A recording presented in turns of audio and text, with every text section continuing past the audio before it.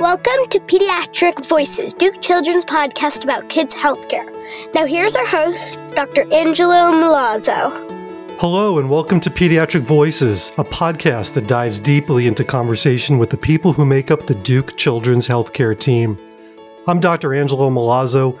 I'm a pediatric cardiologist and a professor of pediatrics here at Duke Children's and one of the hosts of this podcast.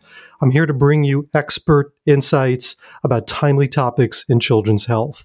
On this episode of Pediatric Voices, let's look at neonatal brain health and the developing field of fetal neurology. I've mentioned it previously, but again, as a reminder, I'm a pediatric cardiologist, so a lot of what I do in medicine involves taking care of newborns and young children with complex, life-threatening heart disease. And fortunately, we have the technology to treat these children in terms of offering both medical and surgical care and addressing their cardiac issues. But in recent years, my colleagues and I have become more and more invested in understanding the impact of early cardiac disease on the neurologic health of our patients.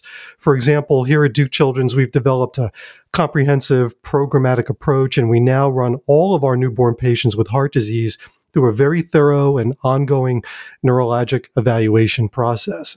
We have a specialized program in our clinics which follows these children closely through the earliest stages of life, and it's a joint effort among many different kinds of specialists, people who are interested in these issues, including neonatologists, cardiologists, and of course, child neurologists. So that's just one example of an area within pediatrics where early development, early brain health, early neurologic health is very important in my field as a pediatric cardiologist. Today, we're going to take a broader look, however, and I'm very lucky. I have the perfect expert today to shed light on the issue of neonatal neurology and to introduce us to the exciting developments in the emerging science and medicine of fetal neurology. Today, I'll be talking with my colleague, Dr. Jeffrey Russ. Dr. Russ is an assistant professor of pediatrics in the Duke University School of Medicine here in sunny Durham, North Carolina. He joined our faculty after training at the Weill Cornell Medical Center and the Rockefeller University in New York, my hometown, and at the University of California at San Francisco. He leads clinical care here in the areas of fetal and neonatal neurology.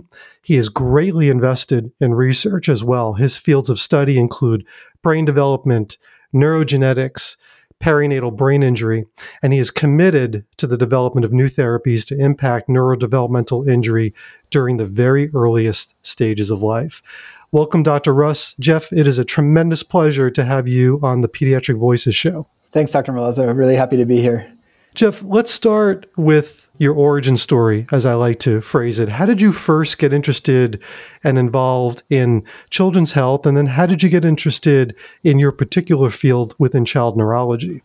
Yeah, it's sort of funny because neonatal neurology in particular is a very niche area of expertise. And it's not like I just woke up one day and said, I'm going to do neonatal neurology. I think for a very long time, even as far back as high school, I was always interested in neuroscience and trying to understand how the brain works. To me, that's one of the most interesting frontiers in science right now.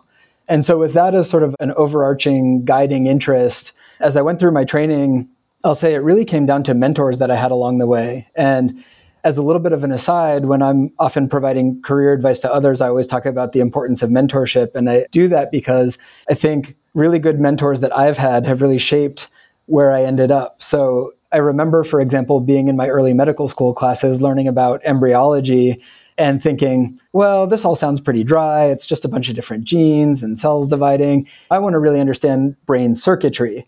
But my PhD advisor, who worked in spinal cord development, was such a good mentor who taught me a lot about just the field of neuroscience and neurodevelopment. And over time, I started to really see myself as a neurodevelopmental neuroscientist.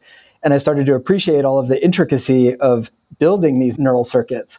So where I sort of came into things thinking I wanted to understand how neural circuits work, I've really started to believe in the idea that in order to do that, you have to understand how they're built from the beginning. And from there, pediatric neurology and then neonatal neurology was just such a natural fit. The medical pathophysiology just was so fascinating in trying to link that with my scientific interests, and hopefully putting those two things together to start to understand neonatal brain pathology and start to develop therapies for some of the conditions I see. Jeff, I love that answer. And in particular, I love it for two reasons. It aligns with a lot of what I've heard from my prior guests. First, you had a very early formative experience, which seems to be very common among pediatricians and probably among physicians in general. And that early experience guided your path in life and in your career.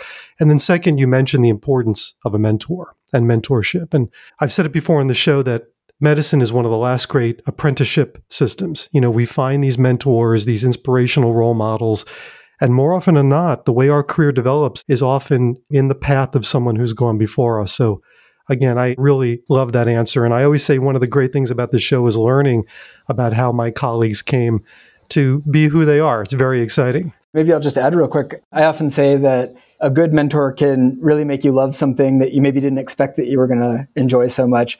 And a less than ideal mentor can often make you struggle with something that you thought you were really going to enjoy. It really makes a huge difference. Absolutely. It's so impactful in terms of how our careers are shaped. So I couldn't agree with you more. So, we're here today to discuss fetal neurology and these associated areas in medicine that you both do research in and provide clinical care. And as I said at the outset of the show, as a fellow traveler, someone who manages conditions prenatally and perinatally, I can absolutely appreciate the impact of this work, and I'm personally fascinated by the work you do. So tell me, if you're introducing this subject to our audience, where do you begin? How would you lay out the terms of the conversation for our listeners? One of the most important things about fetal and neonatal brain health that I just have come to appreciate more and more and more the longer I've been in this field is how rapidly the brain changes from early embryo development all the way through to infancy, and honestly, even through early childhood and adolescence and even young adulthood. There's so much rapid brain development. And I've really come to appreciate the stage-specific nature of this. So each trimester of fetal development is so different. And a premature neonate's brain and a term neonate's brain are also very different. And starting to understand and appreciate the nuance that you bring to each of those different stages is so important. So maybe one thing that's helpful to listeners is just to clarify some of these terms. In particular, the fetus refers to the neonate before they're born. And pregnancy is divided into 3 trimesters. And so when I'm talking about fetal neurology, I'm sort of talking about the development of the baby's brain before birth over those 3 trimesters. And then a neonate is right after the baby is born. And really, technically, the neonatal period refers to about the first month of life, after which they're called an infant. So if I'm using those terms, and sometimes they get used a little bit interchangeably, I really sort of divide things in my head between fetal neurology before the baby's born and neonatal neurology after the baby's born in that first month of life. That's really helpful for you to spec it out that way. I think often we take these terms for granted, but that elucidation is going to be really helpful for folks who are listening to this conversation today. So now that you've kind of set the terms of engagement, can you describe some of the conditions, some of the problems that you're dealing with both in prenatal neurology and in neonatal neurology?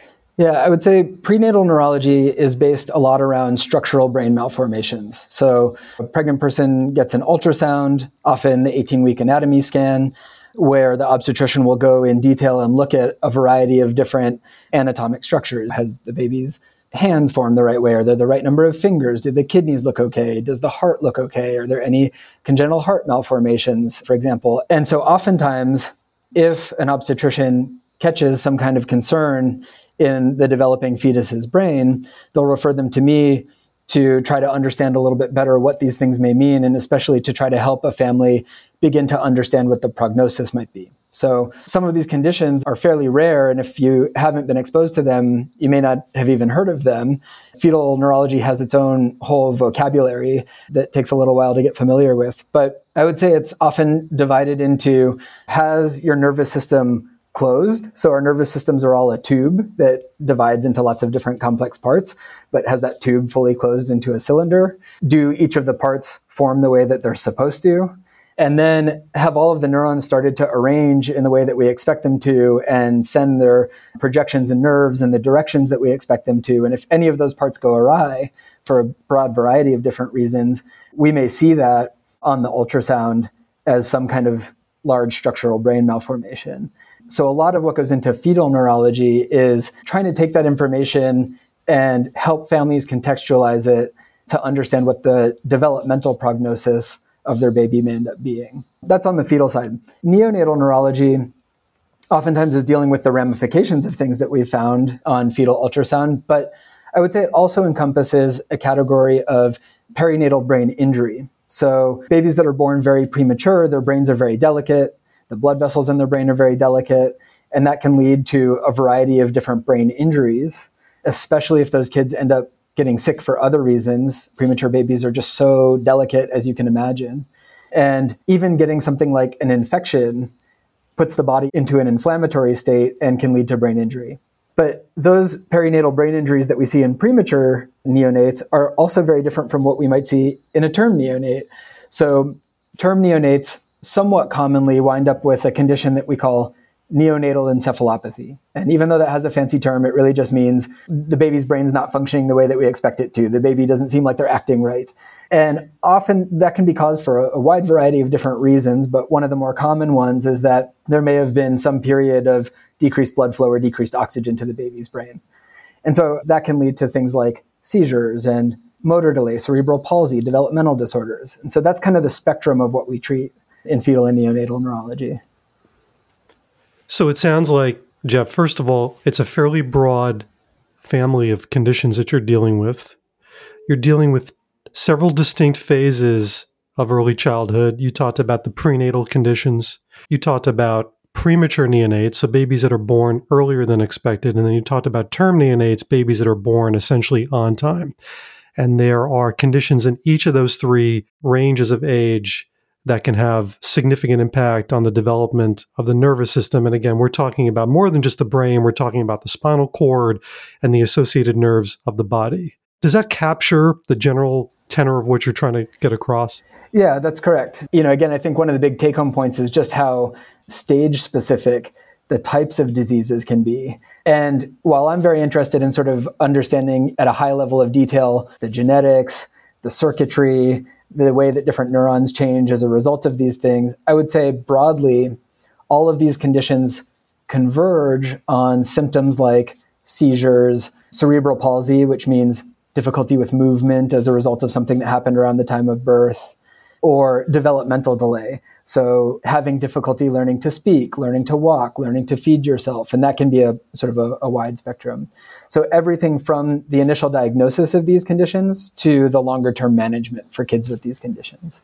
So now we're getting to a really important area, because now we're talking about what are those things that become evident to families and caretakers that could lead them to seek your help. So thinking first about your prenatal patients. So, you have a woman who's pregnant who may have a concern about the neurologic health of her fetus. Perhaps something has come up in an obstetrical evaluation or a perinatal evaluation. What are the warning signs? What are the things that could come up during pregnancy that could lead a woman to seek consultation with you and your team? I would say most commonly, it's an obstetric concern on an ultrasound. So somebody notices that the baby's brain doesn't seem like it's forming in exactly the correct way and has some concern. And the obstetrician will then often refer that patient to see me and start to talk about what this means. That said, I think some of the practical take-home points, especially for anyone who's pregnant who could be worried about something like this, I don't want to scare anybody or sort of drive anybody to seek care out of a high level of concern, but some of the things would be a really strong family history of a condition might cause someone to sort of seek prenatal care from a neurologist. Decreased fetal movement. So mom notices that suddenly the baby's not moving as much. Sometimes that can be a sign of distress for the fetus. Also, if the mom notices any symptoms or conditions that are concerning to her, so abdominal pain or vaginal bleeding, things that might be a sign that there's an issue with the pregnancy, I would often say start with the obstetrician, but they often know that if there's any concern about how a patient's pregnancy may affect the fetus's brain, they'll often have a low threshold to refer them to see me. Jeff, what about families where there are other children that may have neurologic illness? And, this comes up a lot in my practice with cardiovascular illness, but I'm curious. So if a pregnant woman has another child who has epilepsy or who has autism, would those be reasons to seek prenatal neurologic evaluation of the fetus?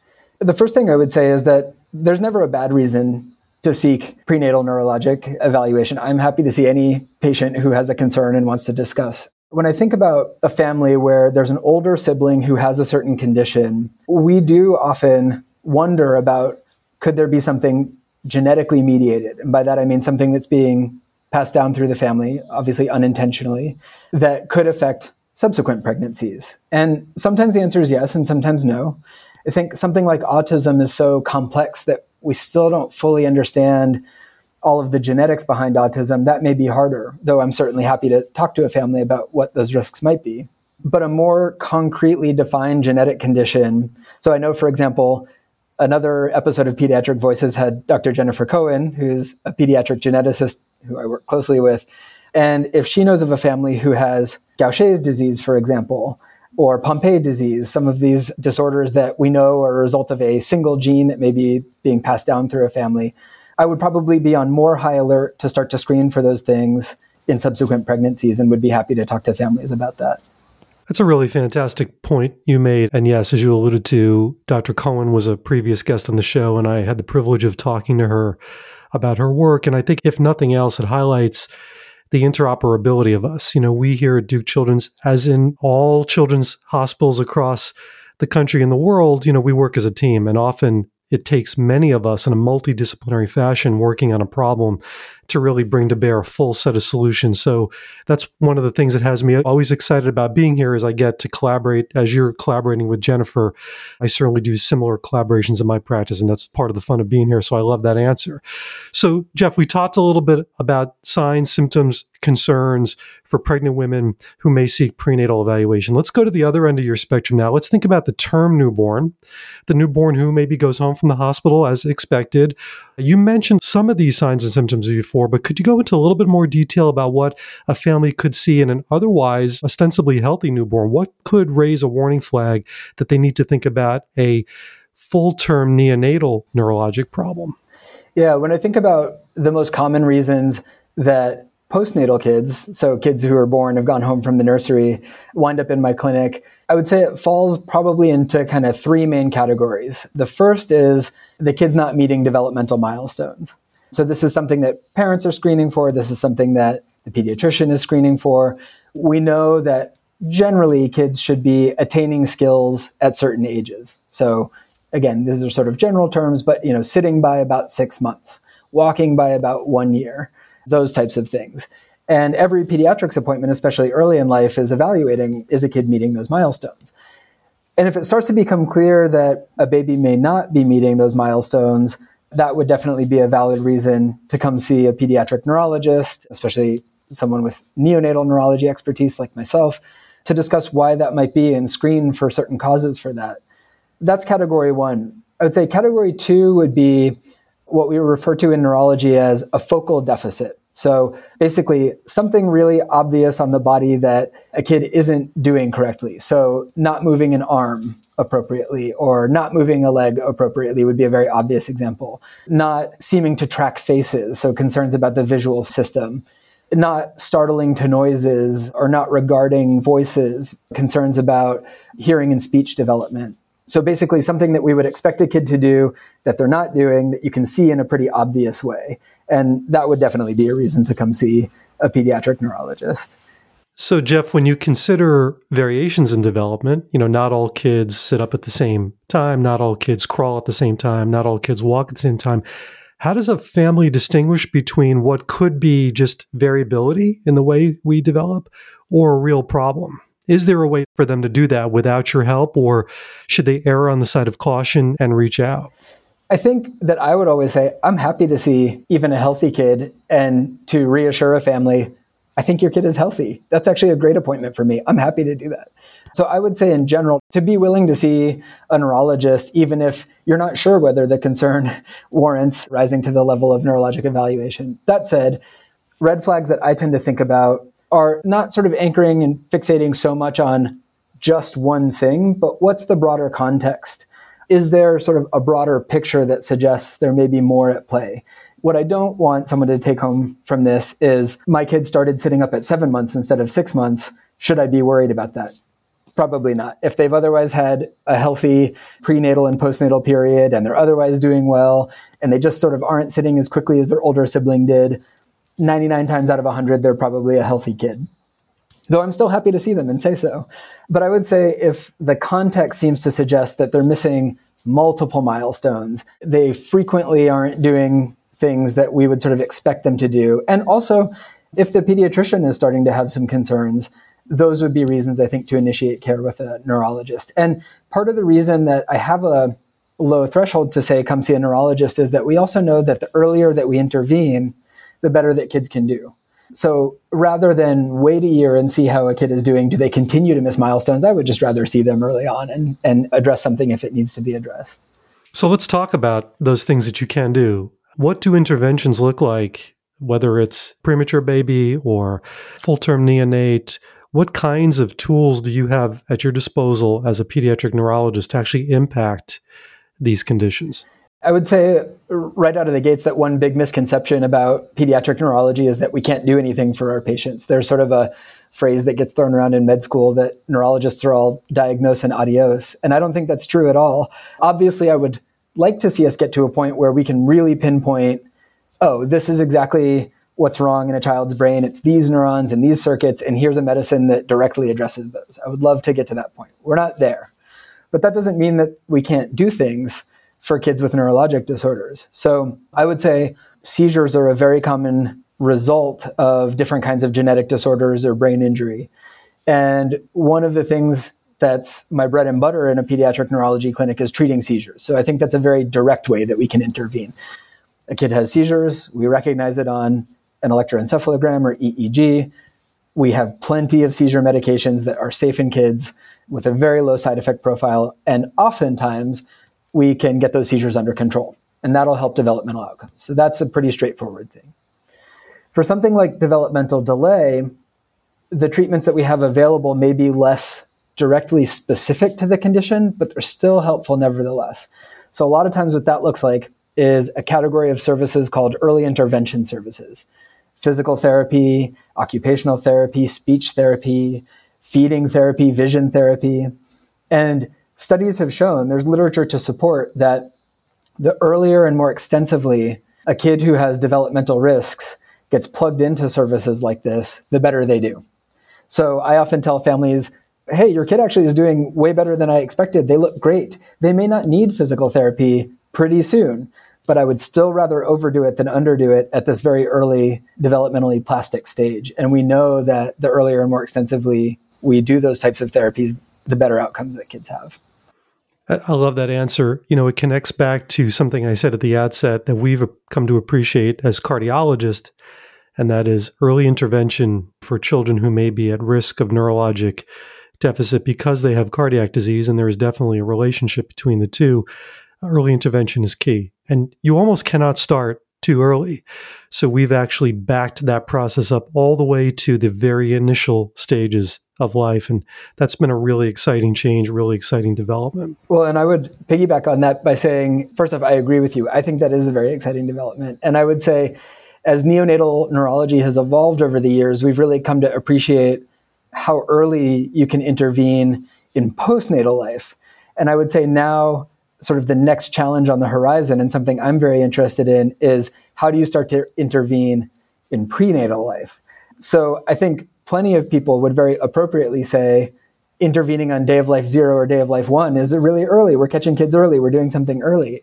And yet, for certain genetic conditions, metabolic conditions, structural brain malformations, so much brain development is happening in utero while the fetus is still inside of the mom's uterus, that the neonatal period itself may already be a little bit too late for some of these kids. And so now there's a big question of how can we intervene in utero? And to me, that's a really exciting next step.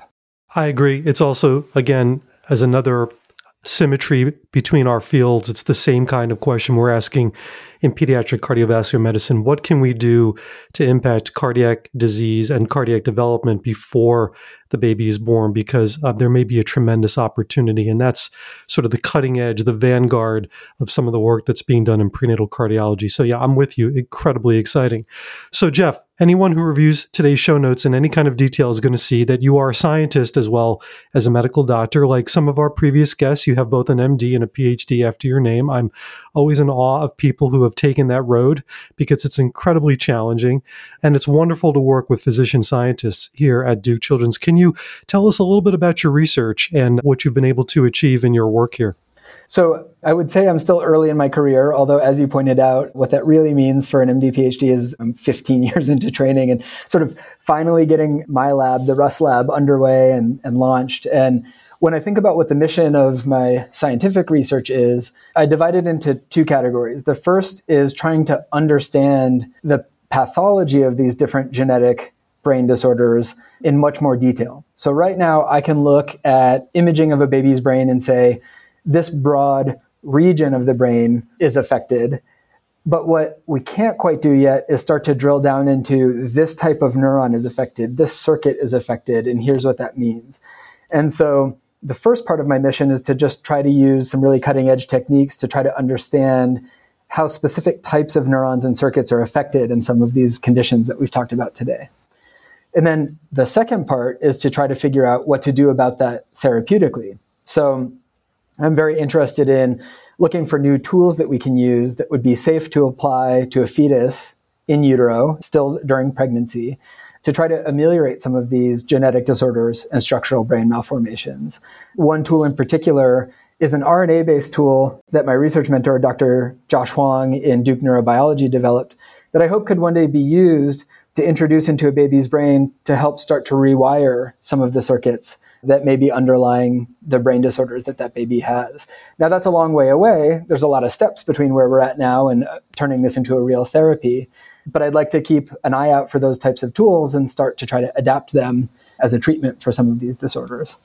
And that's a great example of what's so exciting when we have physician scientists at the helm of these initiatives. You're able to understand these things through your work in the lab with your colleagues in the pure sciences, and then you can translate that. You can see the clinical problems and understand where those innovations can actually be put into practice to help people. And that's one of the amazing promises of an institution like ours here at Duke Children's. So fantastic answer. I really appreciate that. So Jeff, I want to take you out on a question that I like to ask everyone, put you on the spot a little bit. So I apologize in advance. But if you were not Dr. Jeff Russ, MD, PhD, and not a child neurologist and a researcher, what would you have been? Who would you be? It's fun to think about. And maybe on some of my more challenging days in science and medicine, I fantasize a little bit about what other career paths might I have taken. Obviously, I'm glad I took this one.